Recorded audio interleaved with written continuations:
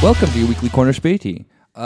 It is myself, Nick. I'm joined with the lovely Kieran. Well, hang on. Step off. I am lovely. You are. I'm and Yay. and Yulia's here. Hi. She's also lovely. She's also lovely. Yeah, super lovely. Rob is practicing settler colonialism and is in the United States celebrating Thanksgiving. He is canceled. Yep, Rob's cancelled. No, Rob will be giving us a dispatch. Yeah. Hopefully. Hopefully. Of doing the Trotskyist thing of then implementing himself within the system of settler colonialism in order to overthrow it. Definitely not just becoming a cog in it at all. Of course not. Never. Naturally, this is to all the members of the Micmac tribe. This is your 3-week head start. But so this week, this is it. This is the episode that we've got requested so many times by everyone, obviously. This is our 3-hour special on everything China. We are going to be discussing internment camps. We're going to be discussing Hong Kong. Yep. We're going to do this all without a guest who knows anything about China. Yep. It's just going to be us giving you our opinion for 3 hours. To be fair, Nick, we do have a guest, which is the very silent Xi Jinping body pillow in the fourth chair with us right now. Yeah. No, just kidding. We would never do that. We'll never discuss China. It's too hot a topic. Yeah. I know we will discuss China. Just My phone is listening. So. Everyone turn off your phone. We all have a Chinese phone. You record into a Chinese laptop. Yeah. But no, we're kind of like gonna do a grab bag that's not so casual this time. Very. There's been a lot in the news, at least in Europe and specifically Germany. We could talk about the manifestos that the UK's political parties have been releasing, all of which Labour's are complete dumpster fires or just calls for genocide, depending on. Shout out to the traveler community. We definitely have to do a traveler episode because no one in the continent knows what the fuck they are. But the important thing to know is that they are an ethnic group recognized by the UN, and the Tories have a whole section in their manifesto about how they're basically going to genocide them. So that's fun. Heard that before. Yeah. But so we're going to be talking about a different type of groups that live in a country, if you will, called Germans. What? Who? Yeah, and how they suck. Never heard of it. No, so oh hey, the dogs came. Yeah. What do we have to offer them? We have no gifts to bear. So this has been kind of the 2 points that I saw that just really kind of struck me as weird this week was one, I don't know which one we want to do first, the site one or... Definitely the Zeit one first, Yeah. because it's also we're pointing out that there is something that weird that did happen in German, like Twitter, that we are ignoring this week, which is CDU talking about their fetishes. I did not see that. Did you not see that? No. The Black Zero fetish tweet. Oh, God, yeah, of course. What? Yeah. The CDU had a picture of like the Black Zero. Just as a leather daddy. Oh, yeah. As a leather I saw daddy. that. Yeah. Oh, my God. Oh, my God. They know that it's bad. They just fucking love it. Yep. Yeah, well, we can talk about the Schwarzenegger at a different time because that's the whole thing we have to break down economically about why it's I like garbage. to talk about that because that has a lot to do with everything. But- with economics in Germany, but also in Europe the as a EU. whole, Yeah, exactly. How it just fucks everything for everyone like Greece, else. for example. Hey, but they deserved it. Those lazy. That's why Germany's a leather daddy. Oh, God, Greece is this little just loves being dommed. Yeah, That's gotta clearly be punished for it. Like thin doming is a thing. Like, yeah, of course. I have a pretty stable job and career, but thin doming does sound like a great life path of just you get access to a rich person's money and their fetish is you spend it. Yeah. I know. They're actually people, there are sites for people, but there are also people on Tinder saying I want to clean your house, but I also want to buy shit for you. Go shopping, spend my money. That's called that. being a rapper. Oh. Yeah. But no, so there was for our non-German listeners and whatnot, there's been a debate of the last few months that then has been shipped over, I would say, from the US right, of the, the political correctness debate. Oh, yeah, I feel you, pup. Sorry, we have the pups in the background. And so Germans being obviously the most what's the word I'm looking for? Racist. No, of course not, never. They're just the most oppressed group of peoples within Europe, obviously. And there's Germans, yes, of course. And there's been this very much like trying to then make normal Germans feel this like weird victim complex just because racism in Germany has like not really been discussed in terms of like speech. And whatnot. I think that we've briefly touched on this topic before about just how like German politicians have just thrown the N-word around and stuff like that willy-nilly up until very recently. And even then, that's not even like it's probably still a thing. There's depending so on many idioms in German that are always like related to minority groups or something like that. So like, I don't know. The famous German idiom of Türken gehen, for example. Oh, no. Yeah. Or like... directly translated, it means you can't have your cake and eat it too. N-word 4 times. Yep. Yeah. So this debate's kind of switched modes from that sense of like 70% of Germans feel that they can't say their opinion, which is good. I think 70% of Germans was just it 70 shouldn't. or was it 63? It was 60 or whatever. It doesn't matter. Yeah. It just so happened that their opinion is the N-word 4 times. Yeah. And then you're like they interview these like people on the street, just like, I think that just Germany's too PC because I can't, I can't go to the bakery anymore and order. I can't write slurs in excrement on a synagogue anymore. And yeah, and the swastika is just like an Indian, like yeah. But so now the thing is like the thing is kind of shifted a little bit to then where it's just become that like Germans just really want to say these things now, and there was there was the cover of Zeit magazine, which is their monthly or quarterly magazine that they do. That it's just liberal dog shit. That's sad. So I'm not. Lots of newspapers have that like Sunday issue or whatever. Yeah, like the New York Times magazine or whatever. Yeah. So it had a picture of a chocolate kiss. Yep. Or what are they called? Schaumküsse? Schaumküsse or Schokoküsse. Names that you can say that are not racist for what they are, which are completely... More accurate. Like, this is what it is. Like, seriously. And it's like, wait, there's no black people in this. I want my money back. What the fuck? This is just chocolate and cream. Yeah. and the picture on it is then just like, yo, what's this called again? Like, it's like, what? Nick was so concerned that I didn't understand this, but I was like, no, this is pretty clear. I get this. Like, it's in German. Yeah. Oh my god! Why is it red? By the way, like what does this red? It's the socialism breaking through, telling you that you should not say the N-word. Yes, that's what socialism is. It's that's kind it. of like, why? Like, who chooses? It's actually the Predator just like zooming in on it about really to attack. Like, somehow, I don't know. Like, I don't know. It literally looks like the thing, like the laser pointer the Predator has, the triangular one that then like the like weird like. For anyone who doesn't like, so if I get this correct, because different types of chocolates are different parts of the world. It is just like what half a pill shape, basically, kind of largish. Yeah, it's a marshmallow. A dough. Yeah. Marshmallow covered with in a waffle at the with a bottom. waffle. Okay. Yeah. They're not very good. Yeah, I'll have to also add that too. It's one of Germany's worst exports. Actually, on like shut up. Do you like them? Well, on kids' parties, you would get white bread rolls, and you would put this in between. Like, you would cut it open and put like a Schokoküsse. Oh my god, what? And then you would eat it. Oh my god, what? No, scrap the rest of this episode. We're just doing this. First of all, what are you doing at kids' parties? I just stormed them for the Schokoküsse. It's that and potato smiley faces.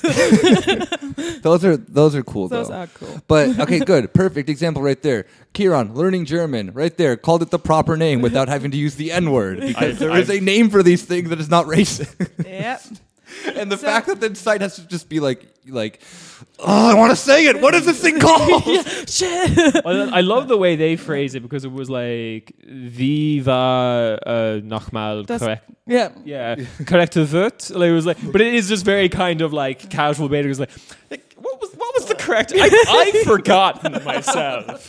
While you just like twist into a swastika, trying to twist your own body. There's actually an Austrian like Schlager singer whose cover of his thing is his body contorted into a swastika. Oh my god, is it that weird rock Schlager guy? Oh my god, what's his name again? I forget. How can I forget? Yeah, because How he's is it like not such DJ Happy Vibes? No, it's not. That's DJ Happy Vibes' like biggest inspiration. I was like, yo, bro, if I fucking lived in Austria, I'd be could contorting do this. myself So- into a swastika as well. He the thing was the 63% of the survey who was just like, I can't even make swastika as my album cover anymore. If I lived in Austria where people are free to have swastika cover albums. So the thing is actually like Side tries to do like a woke turn on this, like saying, okay, like policing language is, or in quotes, is something that the elites do, and when you don't have a certain background or a certain like education, how would you know that you can't say the N-word?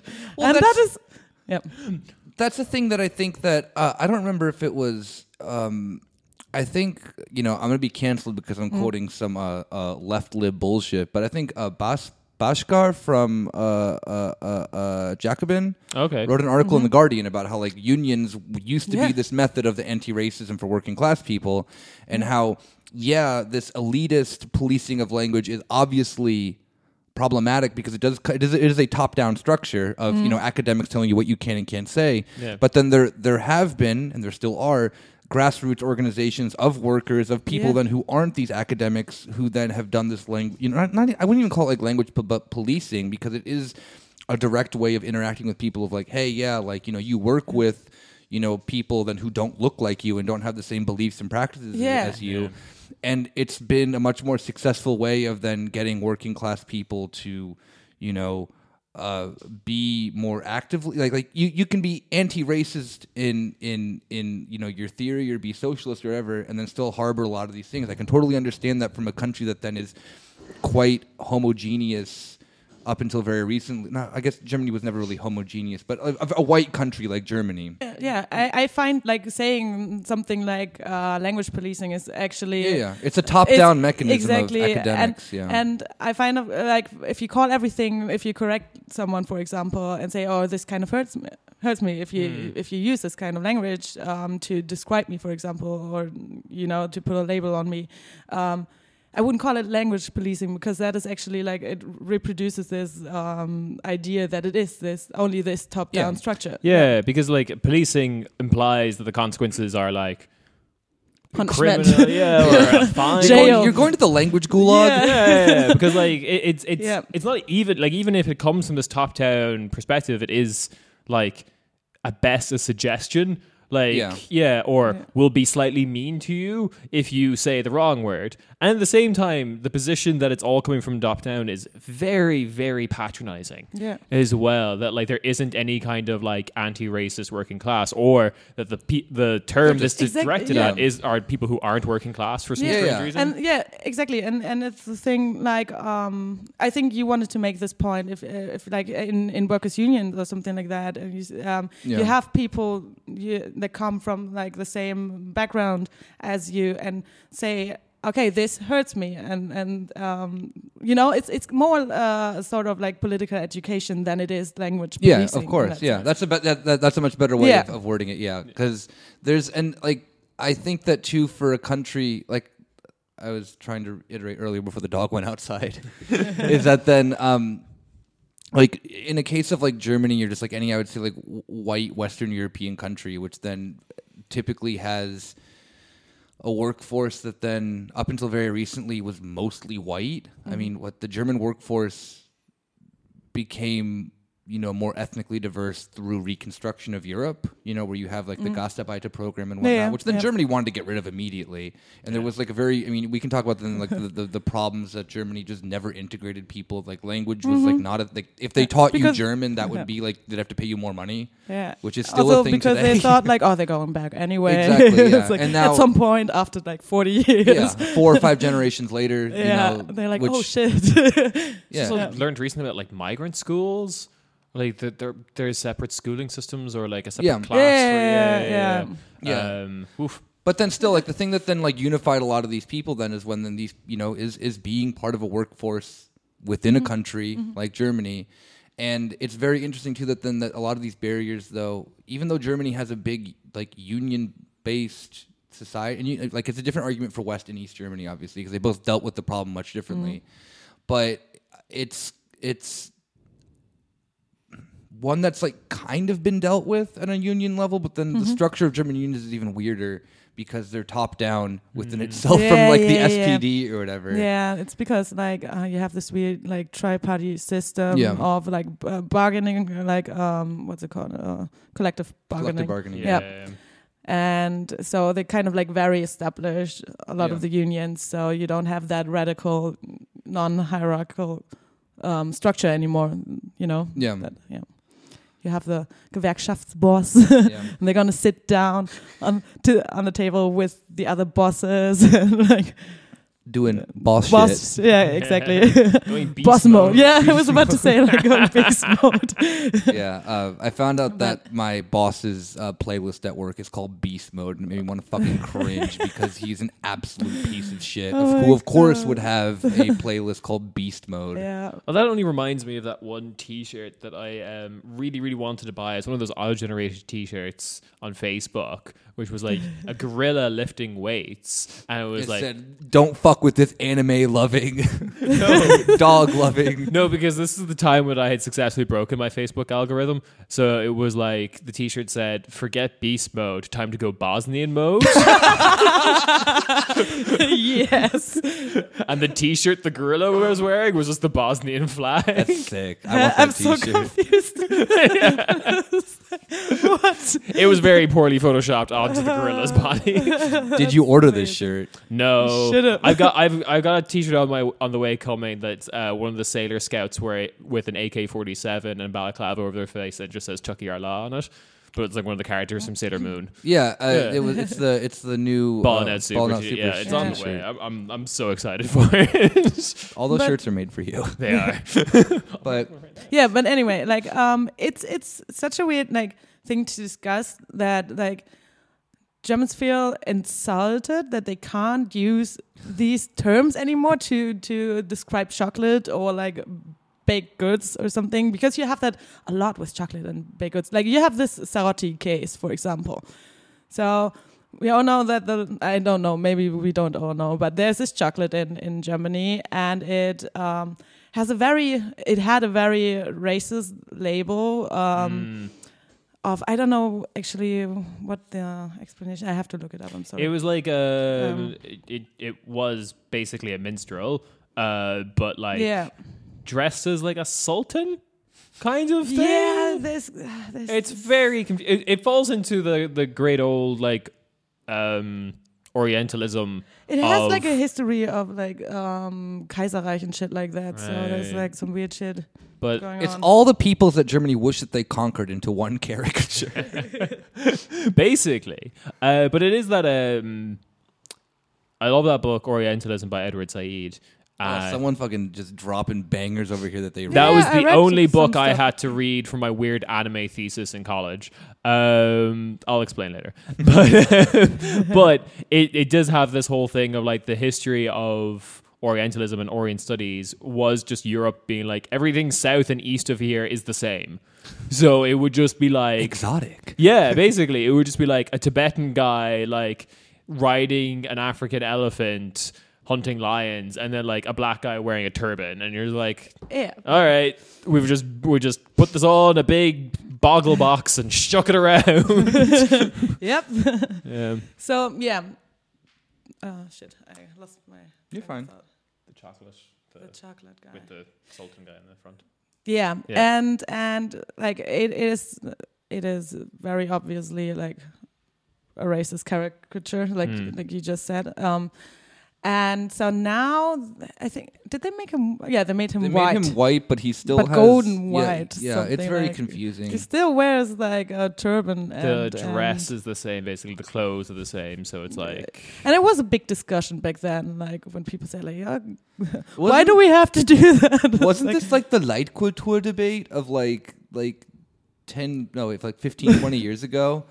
And it was just all this thing about like, or am I wrong about that? I always feel that like Germany being openly racist was like a part of the Leitkultur debate of like, this is just who we are. Like, don't like, you may not like it, but this is being German. Yeah, I mean,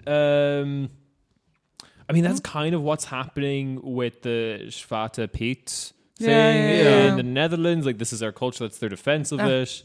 And I mean, this was also like. Racist packaging is like a story as old as time. Like the UK used to have like a brand of jam that just had like a racist caricature of an Indian person on it. Mm-hmm. US has that like for. I mean, look everything. At just, like, look at like the what is it like Aunt Uncle Jemima Ben's. and Uncle Ben. Uncle Ben yeah. still makes me feel somewhat Yeah. uncomfortable. Yep. Fucking great. I love all of this. Actually, this Zarotti caricature is kind of like brings it all together because it's like this weird thing that happened during the Second German Kaiserreich. That the word, the like German N-word, you have the German N-word, but you also have the M word, and you still have a lot. Like you have streets in Berlin still like called this. Carrot Street. Yeah.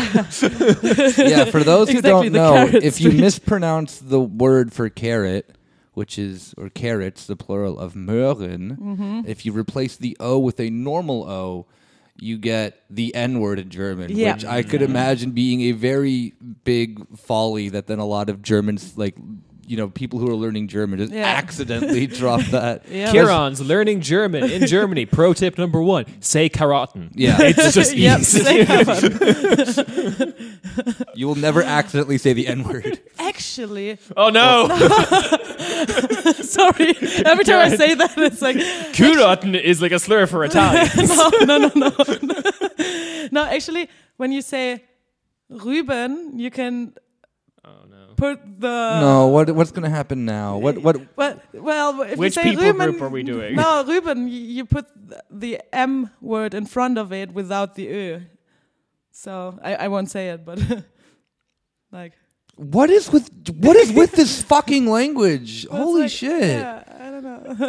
I don't want to teach anyone. Let's just take vegetables, slightly mispronounce them. By the way, they're racial slurs now, so that then these very basic everyday words that you can say may be racist. But what I want to say where that word comes from, it's actually it was like a term to call people. It was a term of endearment. Mauritian, as far as wait.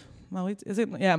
And actually, like also a term that was used for like Berbers and like Oh, okay. Arabic, I know the English equivalent. Yeah. The English equivalent, weirdly, is not a slur, but it's just a really outdated term for everyone from Africa. Yeah, exactly. A Moor. Yeah, exactly. Because like that's one of the Knights of the Round Table was like Philip the Moor or something like that. Yeah. Why does it still sound problematic to me? I mean, it's like, when there's two Joshes on the team. One's White Josh and one's Knights of the Round Table. Yeah. So that is where that's the origin of that word, and that is actually then like the Zarotti guy is kind of like I don't know the whole history. I used to know why like he's dressed like that and stuff like that because they made up kind of like a story about him being like like a servant in Germany for like aristocratic people. Yeah. It's just every German's wet dream of what they could do to people then who are not from Germany. Yeah. This. Yeah. I really like the idea of all the like 65% of Germans wish they could do that. 63% of Germans can express their opinion, which is I want a slave that is somehow simultaneously African, Muslim, and Slavic at the same time. That sounds accurate. But like slightly back to then like the idea then of this being like German culture and whatnot. Oh my I God. think. Well, no, hold up. I think that it actually is then ultimately with every Western white European nation is that like.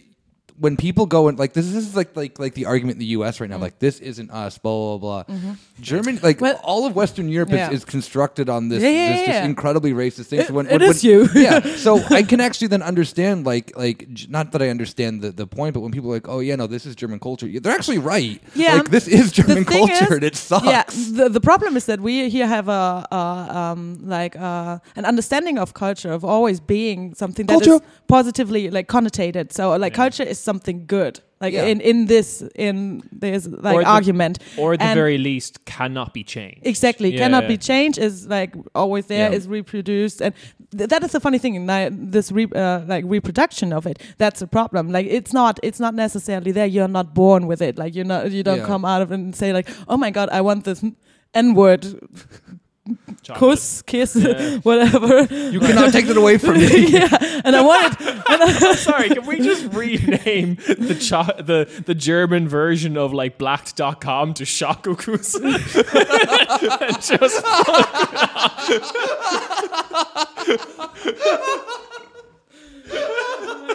all right, you guys can keep calling the chocolate a slur, but we're going to rename this Black Dom website. Yep. So it's like, that's the thing. Like, what did I want to say? Yeah, what I wanted to say is like this argument also like in the Netherlands saying like, oh, this is our culture. Yeah.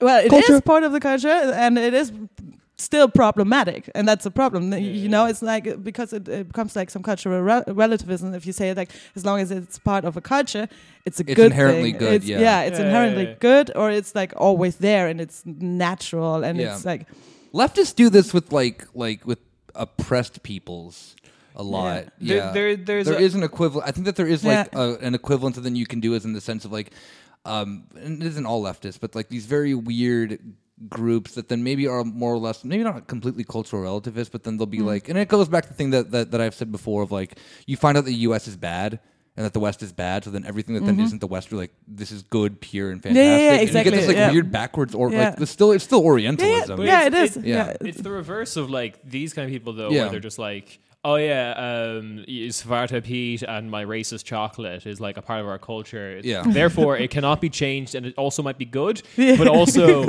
I'm very critical of like Middle Eastern cultures. That can be changed, and it's all bad. And it's like it's like the just exact opposite image of that for them. But the thing that, and always kind of like the funny thing too is that then, because you were saying too that then like culture is this like, you know, ever changing thing and whatnot. Like culture is literally just like that like cartoon thing of like a guy going down and like on a snowy mountain and then just becomes a snowball like over time, and it's just like like it's just like not that it's like accidental, like there's a lot of things going on in order for then the guy to become a massive snowball at the end that then he's trapped inside of.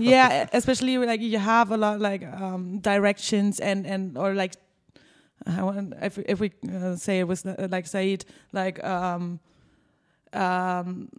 text that goes into it. Oh, I'm talking about text now. Oh my god. Oh god. And then now you're going to start talking about spaces and bodies now. Descriptions that are like then reproduced. And I'm using this a lot. But then what? No, come on. No, I wasn't stopping you from speaking. What did I want to say? What you said with the snowball. Of course, like it's not like it's something that only happens accidentally. You have a lot of influence by like people that are influential, that are writing the discourse, or that are like. Oh fuck! I sound like I've read too much postmodernist. But that is something text, like that they is are where actually they have right a about that. Point. Not exactly. right entirely, but they Because this is always the thing that I always like, somewhat lean postmodernist, but then like disagree with some like hardcore Marxists. I'm sorry, but like the whole like politics downstream from culture and the reverse type of thing, which like postmodernists think culture like influences people, and then the opposite is true for basically Marxists.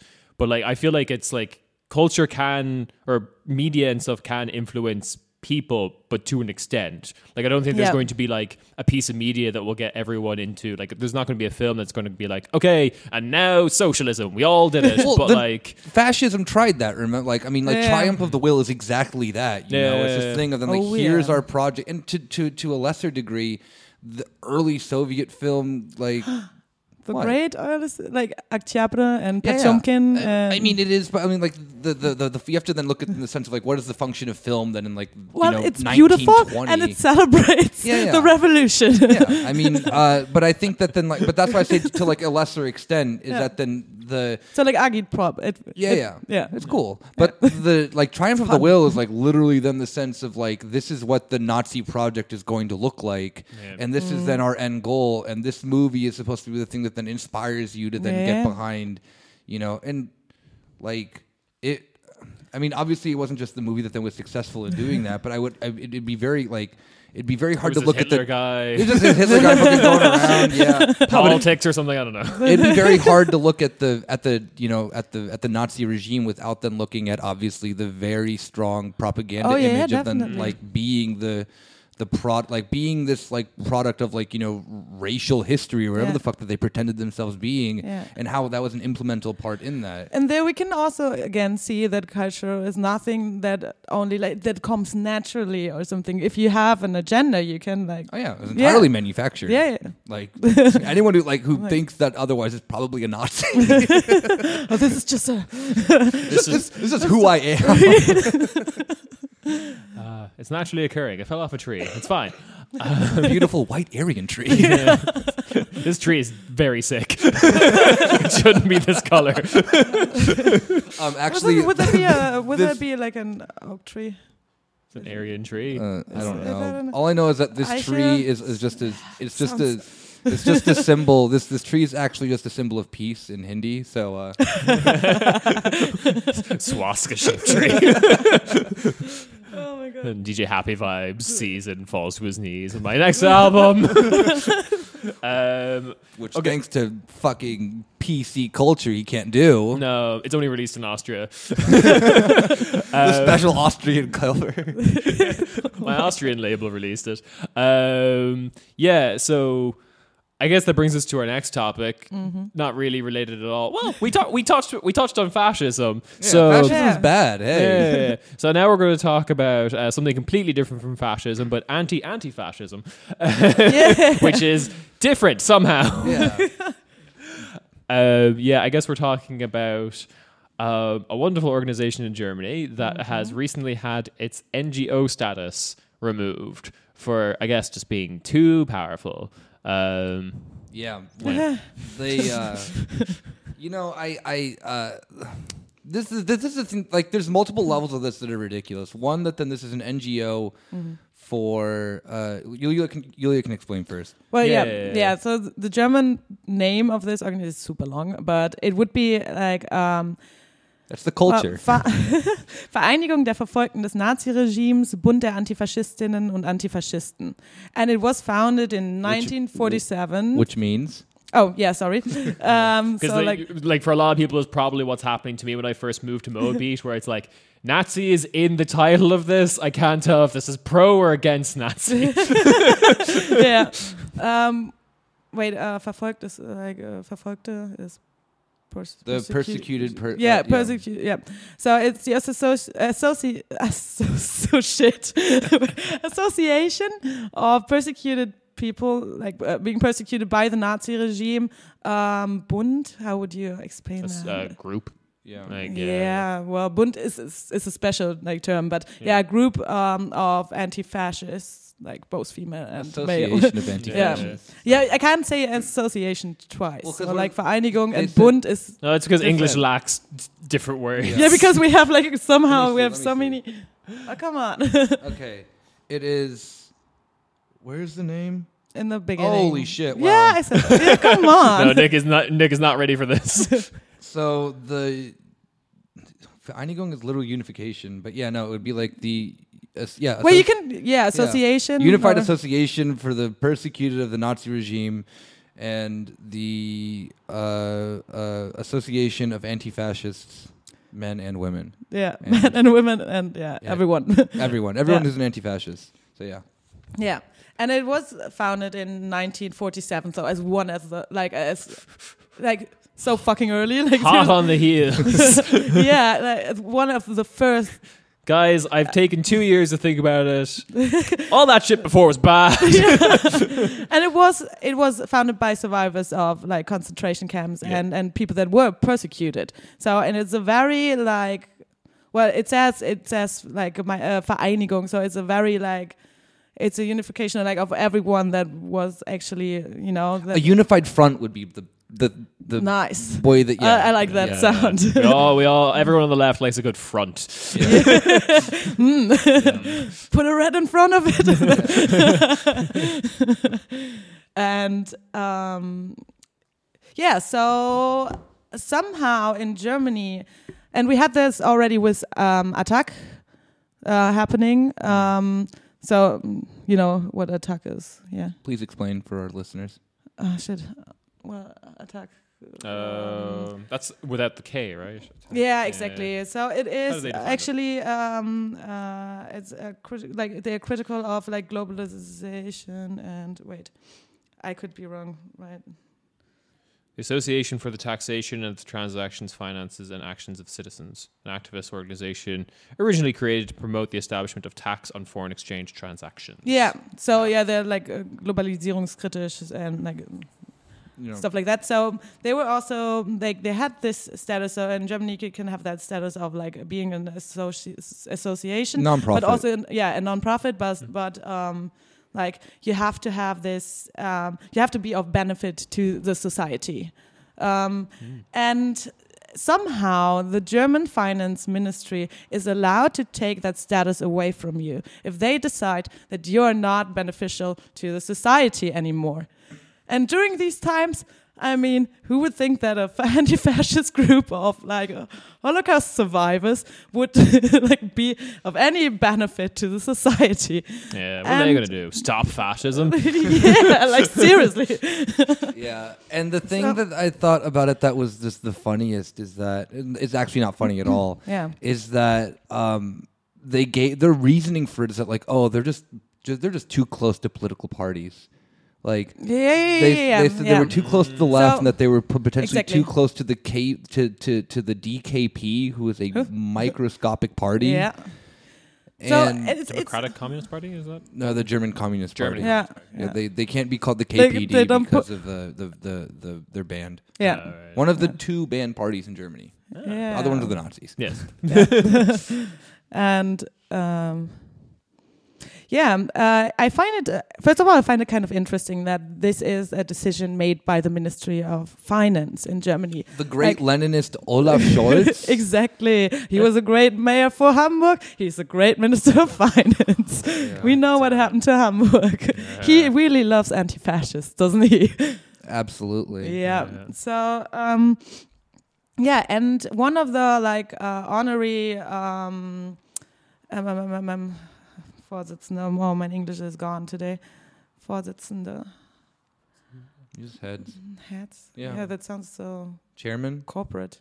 Yeah, chairman. Yeah, let's say that. One of the honorary Chairpersons. Let's just go with that. chairperson. Yeah, is Esther Bejarano. And she is also like a survivor, like of Auschwitz, of right? Auschwitz. Yeah, exactly. And she wrote this letter to Olaf Scholz. Oh, And- good. Yeah, an open letter, and it makes a lot of good points because he says like, okay, so like as a survivor of Auschwitz, I'm kind of like this painful reminder to Germany, that the Holocaust happened and that the Nazis happened. So people like to give me medals and stuff like that. So like Bundesverdienstkreuz and shit. So this is like a you have that in it's America like the Presidential as well. Medal of Freedom Exactly. and stuff like that. Yeah, that shit. Which is what that Every dog country has recently got. I Yeah. think. It's like I can't remember the neutral term, but it's just like country honor or something like that. Yeah, exactly. National honor. I think. National honor. Yeah, and she got she got there's different grades of it, I think. And Yeah. Every country. I think everyone but the U.S. has that. Yeah. The U.S. just has one stupid medal. Oh, really? Okay. Yeah. And she says, she is like, thankful for like receiving them, because for her it's like a sign that like her the work that she and other anti-fascists put in it is actually like honored. But then she says, like, at the same time, this is fucking biased. She doesn't say fucking biased, but that's what I say. It is fucking biased.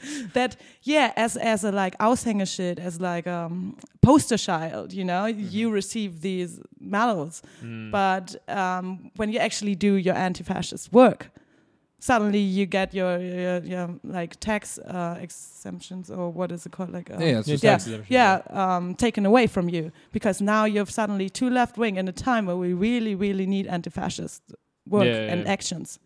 Well, I think this really boils down to the sense of what we've discussed multiple times on the show, is that to anyone then who is going to be surprised when the CDU starts working with the AFD, like, is an idiot. Yeah. Because they've been, I mean, even like Kieran and I joked last week when you weren't here about which was last night. They never posted the location for it. But the Junge Union or whatever, the Schlager gegen Links, like there's and if you looked at the things of like what they were doing online, it was all like these like different things of this against, you know, Antifa, this against. The one that got me the best was it was like something against Bolshevismus, which is an old Nazi thing of like the threat of Judeo-Bolshevism. Oh my god! And whenever we all know that Junge was it? Wait, who was it? Junge Union. Yeah, of course, Junge Union are the fucking like they're the far right youth of their party. They're fucking idiots. Have you ever seen their posters? Like it's sexist, it's racist. It's fun. But I just think it's really weird, like that it's that gets kind of unchecked, of that, like everyone laughed at it because it was ridiculous and stupid, obviously, and they should, like, I really hope that there's such a boring party. I really hope that party never actually happened, because they didn't post anywhere online where it was. We actually had people ask us like on where Twitter, it was on Twitter, and we had to write them, be like, they didn't post didn't post any location we were looking. Shit, we should like put an informant into the Junge Union. Oh hell yeah, that'd be sick. Ooh, any Trotskyists listening think they're above this? Take a crack at it. It's fine. We'll sponsor you. The €1 for every hour you last without becoming a fascist. Yes. But no, I mean, like this kind of goes within the argument that I think a lot of people who are just, you know, from a lot of communists who are extremely critical of anti-communism, of that this is like these talking points that are integral to like the right and to conservatives and stuff like that. Eventually will end up on a fascist endpoint, because they internalize it, so like the anti-Bolshevismus thing. Like the only threat, you know, like it goes into the sense of too, like, which Rob is going to do a whole episode with probably Julia about, is the historical debate in Germany around then like the 90s, was it, or something like that? Oh yeah, Historikerdebatte. Exactly. That thing. There was, just like as a brief overview, there's a really disturbing view of history by some German historians. It says Stalin is Hitler and Hitler is Stalin. It's not even just that. It's not like, you know, Hitler was only doing this because he was afraid of the Bolsheviks. It is saying like the Holocaust was a reaction to Bolshevism, especially like Jewish Bolshevism and the theory that it all doesn't exist. There's no such thing as Judeo-Bolshevism. I know. But then you'd like Germans, and this is the thing too, is that like I do, you know, this kind of goes back in also to with like the Corbyn debate currently right now with like the anti-Semitism and racism around that thing, which we're not going to touch with the, you know, 1,000-meter pole, but it kind of, at least viewing in the sense of Germany, is that like if you poke a German hard enough with any of these issues, anti-Semitism just randomly comes out, just for no fucking reason. And exactly, and that is actually what the point that I wanted to make. It's so. I was about to say fascinating, but it's also very like disgusting. That when it comes to German guilt, when it comes to having a Jewish person that survived Auschwitz, talking about like, oh, look at us, like look at Germany, it changed. We are giving medals to Jewish people now. It's like then that's fine. You know, as a Jew, they want to see Esther as a Jewish person and as a Jewish poster child. But when it comes to anti-fascist work, you know, that she does, like that, the thing that actually is effective against fascism, because it's called anti-fascism. Ta-da! Look at that. Yeah. Well, you can't be political. You're supposed to be the poster child for this. You're supposed to be, you're supposed to show that Germany changed, that Germany now is giving medals to Jewish people. But if you're politically active, that's wrong. You can't do this. You can't actually fight. How can you be anti-fascist while being in politics when it was politicians who killed all the Jews? It's got you there, libs. It's kind of like, it's okay when you're seeing you as a victim or something, but not seeing you as someone who actually is politically active, who actually fights the reasons for why so many people were killed during the Nazi regime. Which is fascist. And I think that this also kind of goes. I think this also goes into the sense too that then a lot of mainstream German thought kind of goes in the sense that I think that there is a truth to admit that then something like the Holocaust, at least to Jews, probably isn't going to happen. The sense of then anti-Semitism to that extremity of complete extermination with concentration camps and whatnot to this specific group. Europe has enough of a memory to remember that okay. Not them, but when we see then kind of this archipelago with the refugee crisis in Europe and whatnot, and how then there isn't, and I'm not saying that you can compare this exactly with the Holocaust, but at least in the sense of the rhetoric and the ideas and the dehumanization of people, and how there have been for example, this group doesn't only do stuff. Most anti-fascist groups don't only do stuff, especially Jewish anti-fascist groups don't only do stuff to raise awareness for the Jewish community, exactly. but for all communities that then who are being oppressed. And then when like you're saying, when you when you take the role of them being anti-fascist and then point out then what is Frontex doing, what is then these concentration camps that have appeared all throughout Europe then that have just are holding people indefinitely. Given, you're right, they're not extermination camps. They're not and it is extreme to then say that then a Holocaust is happening in that sense. But these are bad situations regardless. And raising your mouth, raising your voice as an anti-fascist in these senses, being then a part of that often then obviously gets ignored. Exactly. And we'll talk about detention centers in a bit. And I think exactly, that's why I wanted to bring that up. That's a great point. And just to mention one more time. This is an association that is not only for Jewish people that were persecuted by the Nazi regime. It's for everyone, and it's an anti-fascist group, and it is very inclusive in that, and because it is a union of everyone who was persecuted. It also needs to be, because as we were talking about off mic, the Roma and Sinti by the German state were largely forgotten about as victims of the Holocaust. The memorial in Berlin to the Roma and Sinti who died in the Holocaust was made by the Jewish Holocaust Survivors Association. They did it out of their own pocket, basically. Exactly. And perfect example right there is that look at then the instances of, Hungary has racial laws against the Roma and Sinti still today. There have been instances of them, of Roma and Sinti children being taken away from their families in Greece, for example, because they didn't look like the parents. Because they were blonde or something. Genes. There's and in the current family or labor laws and policies, everything that Hungary or Orban does is kind of targeting this group. A lot of European countries also have your voting rights tied to an address. Exactly. And But so this is just it's just a gross example of, I think, Germany being Germany. Of that, then this idea that there's an apolitical nature of looking at the Holocaust. Exactly. And you're two left wings, so you can't then be a non-profit organization who raises awareness for the victims of the Holocaust is just this doesn't benefit society.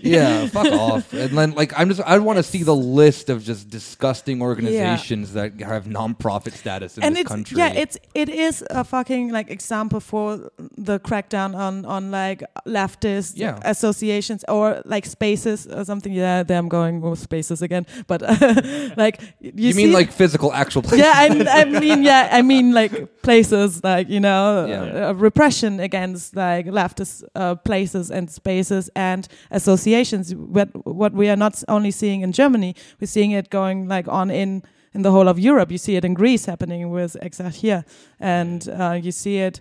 I mean, we have that thing, of course, with like in Germany for a long time with like squatted houses and stuff like that. But now that associations, like big associations like this one or Attac, are like under fire by the German government and someone like Olaf Scholz, like the Ministry of Finance. The Minister of Finance, who Yeah. I make the joke all the time that he's about him being a Leninist. There is an interview with him when he was in the Jusos. He was, I think, was the head of the Jusos, and he said he was a proud Leninist. Well, look at where you are Look now, at- you piece of shit.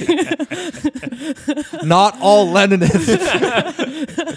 We're That starting- happens somehow. That happens a lot too. When they are users, they are like Gerhard Schröder. Yeah, I'm a. What did he say? Like, I'm a communist. Or I'm a Marxist. Or Yeah. and then the SPD just probably just beats Then the they shit grow out of old. you, like just mentally until you fall. But I mean, like it's the same thing too with again, like the Junge Union. Like they're far more right wing and Yeah. racist than the actual like It's policy when you're- that when you're young you got to when pick. you're Are you a young- Marxist or you're just a fucking Yeah. racist psychopath? Well, like, it's the collective like existential crisis that like every Green Party in Europe is facing of just like, why is everyone in the youth wing of the Green Party like a socialist? yep. What's happening, guys? you guys just, they have to come to their senses and realize that these incredibly complex, tax breaks that only go to wealthy people so that they can buy their new Tesla truck. Yeah. That's the path towards, the green capitalism. Oh, New wait, the Deal? I one you don't can know. camp in. Oh, Yeah. I can't. Was it one of you guys who sent me the picture of the Trabant with the? No, that was what's his name? The head of Jacobin here. Oh, Lauren. No, not Lauren. Oh. Is it David? Oh, I don't know. I don't know. Yeah. Hey. But yeah, the Trabant with the like tent that you was Yeah, fixed to the exactly, top. exactly. Yeah, that's so much better. Still a better car than the Tesla. Everyone loves a good Trabant. Yep. Oh god. Speaking of the 90s, here's my transition. Actually, how are we doing on time? We're at 53 minutes. Okay. We can go for another 20. Yeah. Okay. Cool. All right. Let's see how quickly I can get through this. If not, we can maybe split it and turn it into a second episode. That's fine. Yeah. All right. So I'm going to walk these guys through something that basically no one in Okay. Europe knows about. It's the 90s. My jeans are really wide. Yeah. I have my flannel on. Wait. What kind of? No, wait. I'm a 90s new metal kid. What are you talking about? Yeah. So this is Okay. 1999. 1999. Okay, I'm Yeah. blasting Korn's first album. Nice. Ooh, yes. Feeling this. Yeah. I have my very wide jeans. I had a I'm kick crush- flipping over everything. Yeah. I had a crush on what's his name, Anthony. Korn singer. Oh, Jonathan Davis. Jonathan Davis, Yeah, not yeah, Anthony yeah. Davis. I always mix Anthony it Davis up. is a basketball I know. player. Oh fuck, that's why. The raw musical talents of Jonathan Davis on the body of Anthony Davis. Oh my god. He looks just exactly just like a large version of Jonathan Davis with the just dreads and everything, but just has Yeah. Anthony Davis's like a unibrow. Yes, the unibrow. Actually, Anthony Davis is a very good player. Yes, I know that. Okay. We're not talking basketball with Okay. Rob and Yulia. That's whenever you guys want to do that on your own time. Okay.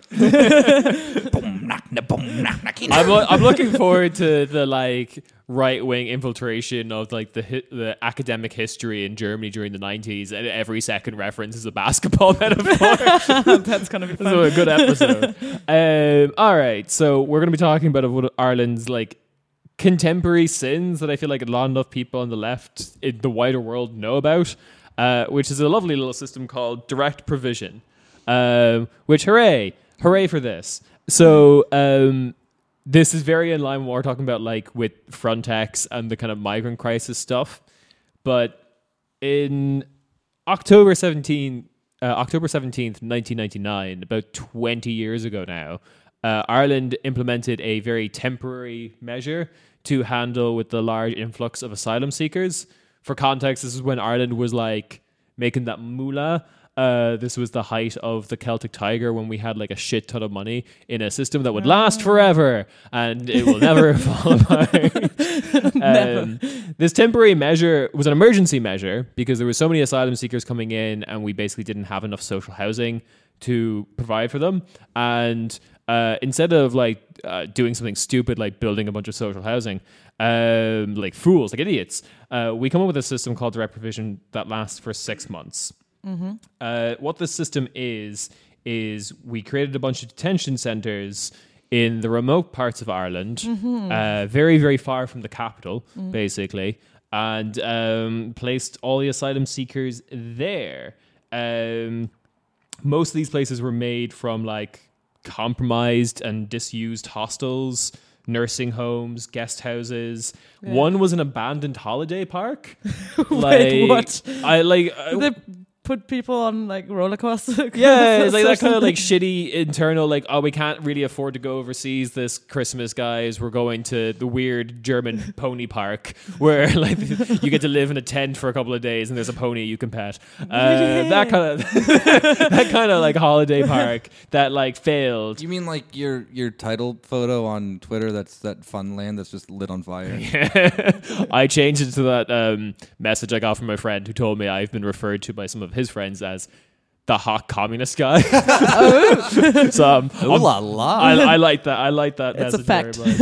It's such a good comment. I'm gonna screen cap that forever. But so yeah, they're placed in these like really piss poor conditions. I want to actually show you guys a photo of one of the direct provision centres. Yes, please. In Achill Island, which is an island off the west coast of Ireland that like. There's like one ferry to get there a day kind of thing. Is the whole island flooded? Wait. Like, no, that's just what it looks like when it rains in Ireland. Okay. So it's an island. Very, very remote island. Like everyone... In front of Ireland. Off the coast of Ireland. Oh, okay. Everyone else there... so is that where the Australians got the idea from?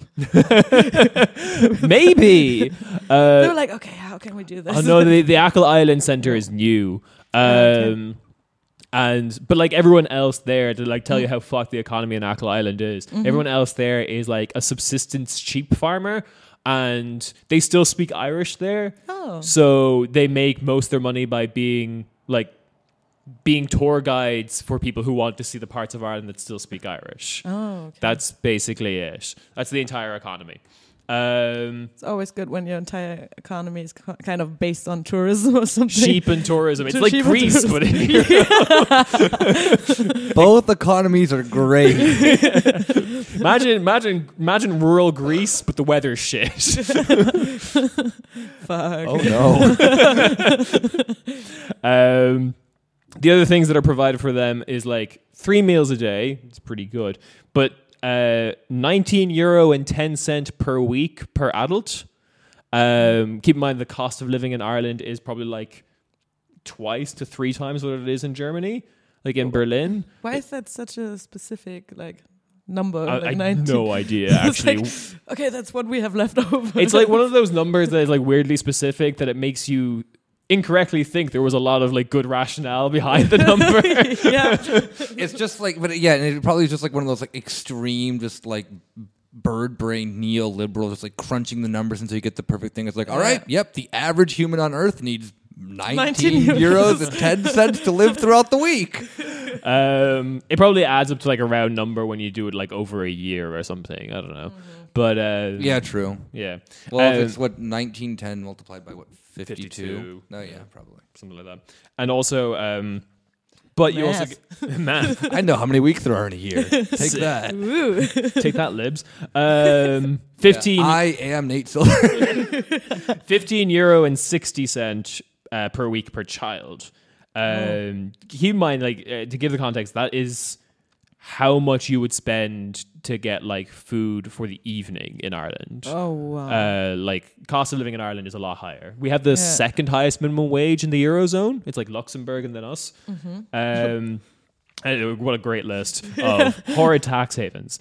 But before the system in 1999 was implemented, asylum seekers in Ireland had basically the exact same rights as the native Irish. Same access to like social welfare state, education, That's applied good. to jobs. All that's gone now. It has been gone for the last 20 years. Other fun fact is that all these detention centers are run for profit. Yay! Yay! Woo, woo. Is it privatized or what is it? Kind of. Okay. It's a lovely. It's socialism with Chinese characteristics. This is a private-public partnership. It is. Yeah! I cannot stress enough, even though Volt Ireland is terribly unpopular, They are public-private getting shit done. public-private partnerships are like Ireland. The Irish government, ever since the 80s, has been like super horny for those. Like everything in Ireland is like a public-private partnership. So what that means is, This probably has no relation to just how the economy just completely collapsed. actually no, it was just an excuse to do more of it. Cool. Yeah. But these centers are kind of like funded with taxpayer money, but then like everything that money is spent on is private. So like it is privately run. The like catering and cleaning companies that are used for these detention centers are like private companies. Yeah, they're contracted in. Yeah, exactly. So that's always just like an absolute great thing. What else do we have? What other fun facts do we have about these facilities? It caters for currently about 6,000 people in the across the 38 facilities in Ireland.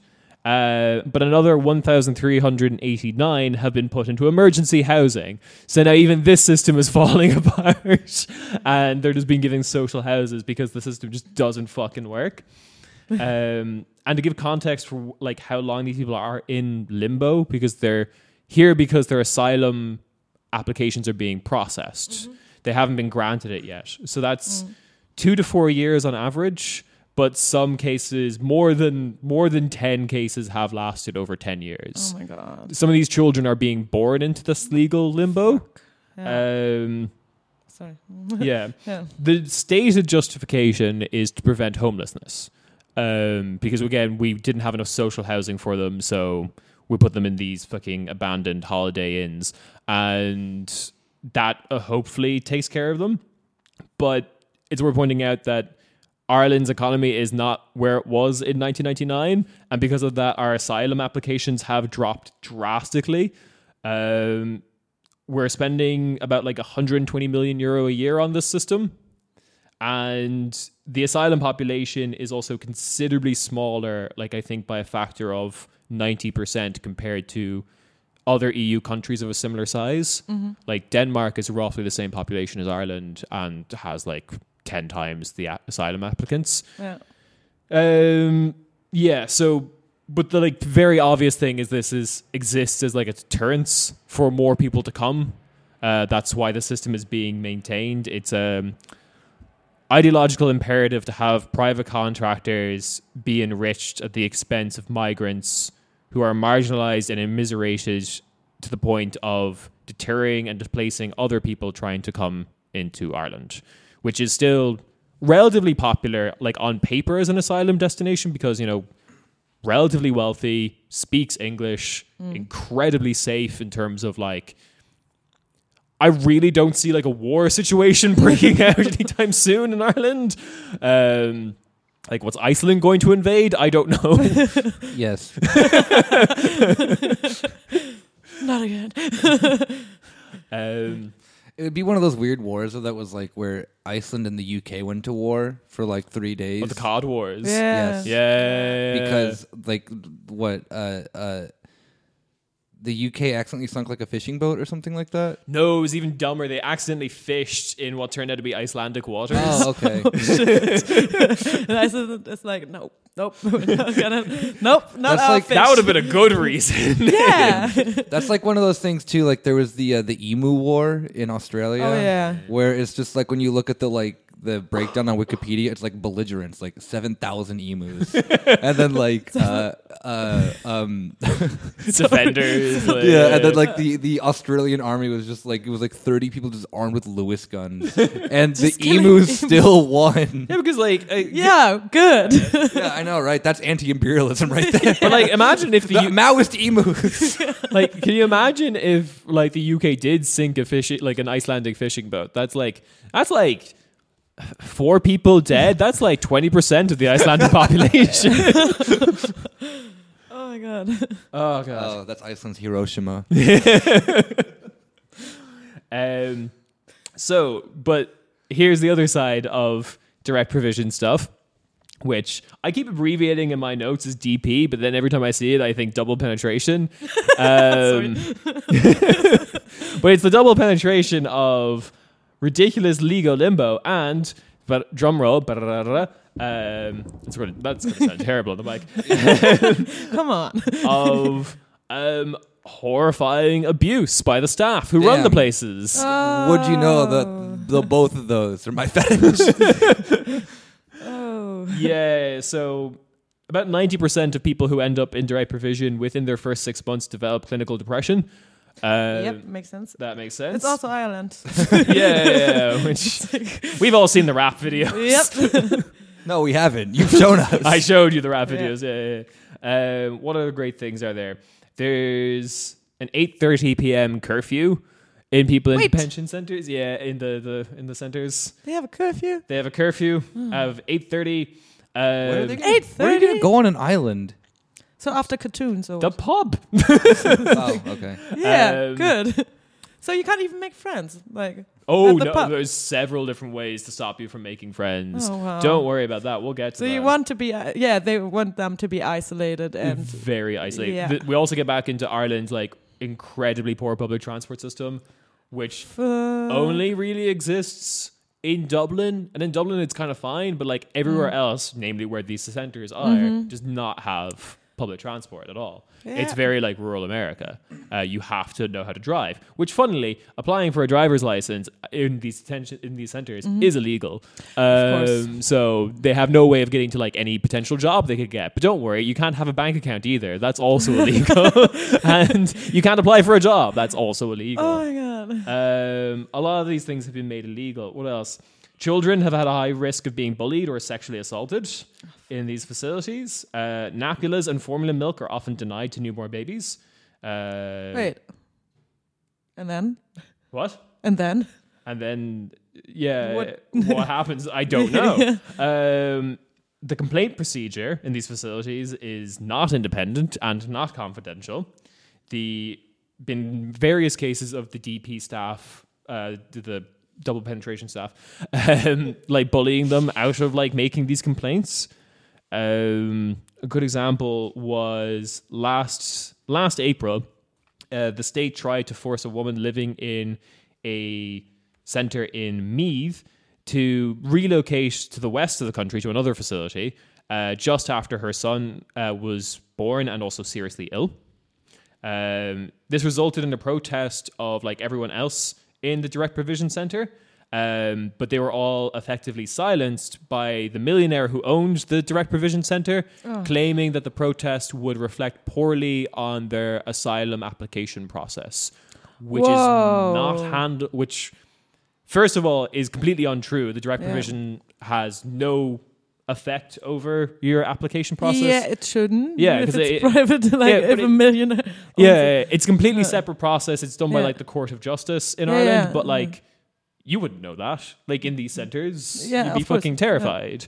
Oh, that's disgusting. Yeah, absolutely horrifying stuff. Between the years of 2007 and 2017, 44 people have died within this system.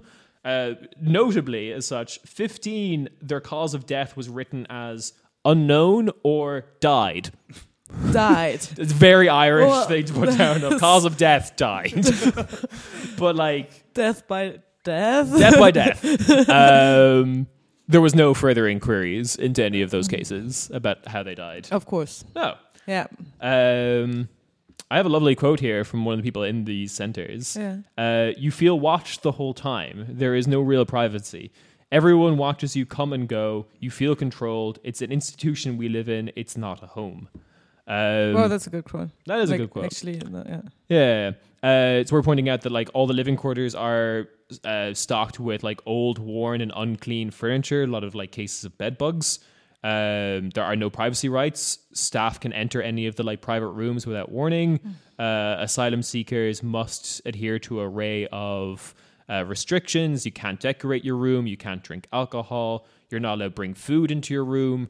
You have to use the food in the communal centers. There's no kettles allowed. No electronics. Can only be used in communal. Electronics and kettles have to be used in the communal spaces. Can't leave overnight without formal permission because there's the curfew. There was a mandatory registration system for everyone who came to visit. They had to like sign in. So did someone literally just like went, like some Irish guy ended up in the U.S. military, ended up in boot camp, and was like, "This is how society should run." Like, yeah, or a student home in Eastern Europe, or that. Like they went to like just an absolutely atrocious place that everyone wants to like immediately get out of, and like this is how you run a society. Yeah. The courts ruled the like required sign in for residents. So this was a sign in for residents. Basically, every morning when they got up, they had to like sign in and sign out when they went to bed. That was ruled unconstitutional in 2014. And there was, for many years until the courts banned this again, there was just a complete ban on private visitors coming into the centers. So whether that was like if you had a contact already living in the country, or even fucking journalists getting in to see or talk to anyone. Especially journalists. Yeah. But this is just like a perfect example of then, because I know that then a lot of people look at them. What would like if we had then a scenario where like the mega wealthy then are kind of like dictating who can participate and who can. Yeah. This is what that world would look like for then the people who then more or less like you can't get rid of, but you just like also don't want them to participate. And I know that so this is isolating. like it's always like a point that in like science fiction and stuff like that. I was about to say, what is that movie called again? Which movie? Which one? You mean like Children of Men? Yeah. Where it literally is off the coast of England where these Exactly. Yeah. The Isle of Wight just turned into a giant concentration. Yeah, exactly. Yeah. And it really is like, I know that then this is always like a thing that then's entertained of like what if, but we kind of like there are pockets of like what this world would look like that are currently happening of like these people are probably from a place that then is not white, that then are probably seen as undesirables then within the European Union. From the statistics I read, most of these people are coming from sub-Saharan Africa. Okay. Like usually former British colonies, so they have a bit of English. Yeah. And even in that sense, even if then you have like this like skills of integration or whatever it is, there's still then this mechanism that then will be put into place that you can't participate. And obviously it is 99% of the time done on just a made up racial line or whatever it is, and which has colonialism. It's so easy to do that when you have like, well, if you have private owners kind of like or like private, if you have anything that is like privatized in this whole like institution, in this whole system, is that you can implement your own rules because you don't have to go by actual like legal framework or like make your own legal framework and get it like and lobby for it to get passed because it's a company and I run it like a company. Another example of this would also then be in like the US with the like indigenous communities in the United States, about how there's just like a complete disregard for any potential rights that they have because corporations just lobby to get their rights written off, like stuff with like access to water and stuff like that do not matter for when like the Dakota Access Pipeline was getting put down and whatnot. That was entirely done through private companies, laid out through a program that the U.S. was doing. Even then to the point of then policing was done by private military forces that then was just Blackwater named something different. And then, Water Black. Totally different. It was their, it's really interesting too because they made a company that then worked in the United States to then only handle stuff like this. I forget their name though. But I just imagine them like crossing out the name on like their jackets or something where it says Blackwater and just write Water Black. It's like the first title is done really professionally, like sewn in, and there's this crossed out written in Sharpie. Exactly. I don't know what you're talking about. We're not the same. But the let's see, just what other tidbits. It's interesting you mentioned American companies though, because a lot of this is funded by the United States. Or Not the U.S. government, but U.S. private capital. company. Yeah. Yeah. Because a lot of this is coming from our current Taoiseach Prime Minister Leo Varadkar, who was who had like a slight moment of being like the kind of Justin Trudeau, Macron, woke bay wave. Which he's also then, doing the same shit when it comes to interning people. Yeah, absolutely. Well, like, it was mainly because it was young and there was a big thing about his socks. He would wear like kind of like kooky patterned socks, and everyone was like, "Oh, look at it!" And it didn't work. It actually didn't work in the Irish people because he was kind of known within Ireland of like. He was like Country where everyone knows each other. basically, but he was like known within Ireland. His big political moment was he came out in favor of the same-sex marriage referendum because he, for most of his political career, was closeted. He is a gay man, and this is why the kind of like lib identity politics kind of latched onto him. But he's also a big fan of his big Genocide. well, no, his big thing when he became Prime Minister, first of all, was we need to sort out all the welfare cheats in Ireland. His slogan was "Welfare cheats cheat us all." That's a real fucking like Lib Dem energy of just Yeah, but it is very like the precursor. Does he also have a skills wallet? No, but it's very like welfare queen almost, Yeah. like Reagan era shit. Yes, welfare queen. Yeah, it's welfare queen. And like welfare cheating is like just not a thing in any welfare system. No. It's Of course not. negligible. It is. number. It is always done to then pass like racialized barriers of entry. But like his big thing is also just like selling the company for parts, or selling the country for parts, basically. Classic neoliberalism.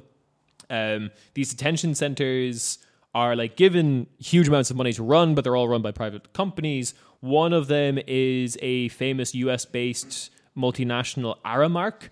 The largest private prison company in the United States. Yes. They're known for like feeding American prisoners a combination of dog food, worms, scraps of old food for meals. Yeah, they also run a lot of ICE facilities, if I'm not sure mistaken. they do. Yeah. Yeah, it's all like, and basically to run their facilities, they were given like 82.5 million by the Irish government to like Nice. run this shit. Yeah. And I bet that they used all that money very responsibly and didn't just Yep. try to, cut costs in every single corner Yeah. like Oh, that for company's sure, yeah. notorious for. Yeah. Yep. They to give people a little bit of like glimmer of hope is the reason this has been going on for so long in Ireland is, I would just say, outright ignorance.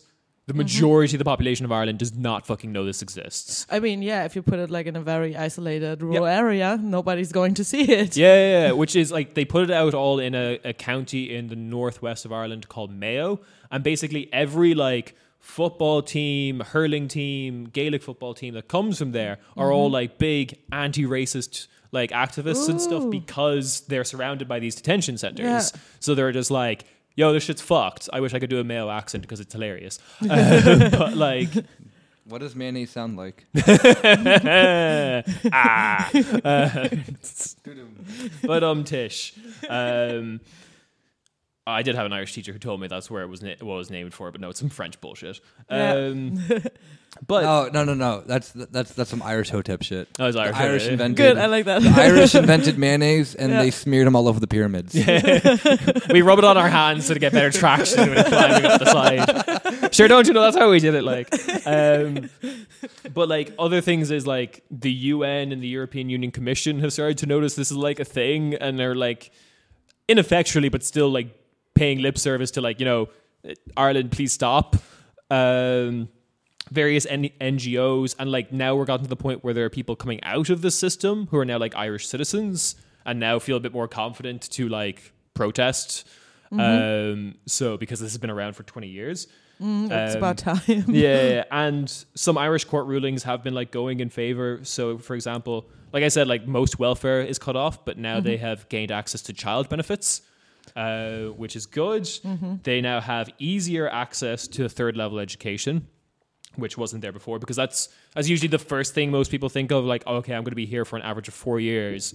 I'm going to get a degree while I'm stuck here. Yeah. Because Irish education, third level education, is kind of free. The fees exist, but they're going up. But they used to get charged non-native fees which is if you as an American citizen went to Ireland to study, you'd be charged minimum like 20 grand. Yeah. Whereas for me, it was like €400 per year. Okay. Sorry. Kieran's dog just dropped a toy at Julia's feet. Yeah. But and also the weekly allowance has been like tripled since then. It's now like €38.80 per week, which is still not great, but better than what it was before. Last thing I want to say though is that there's still just like a bunch of barriers to working because they also recently ruled that the work permit idea is now legal. It used to be like a work permit you had to apply for, and to apply it cost €1,000. Oh yeah, great. Yeah, they're gonna fucking do that. I'm gonna do that for my €19.10 a fucking week. Yeah, I'll just save some aside for this. Yep. But the thing that they are like, there's still like the material problems of like you're in rural Ireland, you can't get a driver's license, so there's like basically no jobs for you to apply to that you could reasonably go to. And again, the news for a lot of this that I had to read to figure out about it was in the Irish language. Irish language reporting had been much better on this because, like I said, Achill Island and like the remote parts of Ireland are the Irish-speaking parts. Yeah. But that does provide like a barrier of entry for the wider world and even a lot of Ireland understand what's happening. But yeah, a lot of really great anti-fascist and anti-racist stuff coming out of Irish publications, like Irish language publications at the moment. Which one particularly funny thing is there's now a nationalist party in Ireland, and the Irish for that is Party na Siúnta.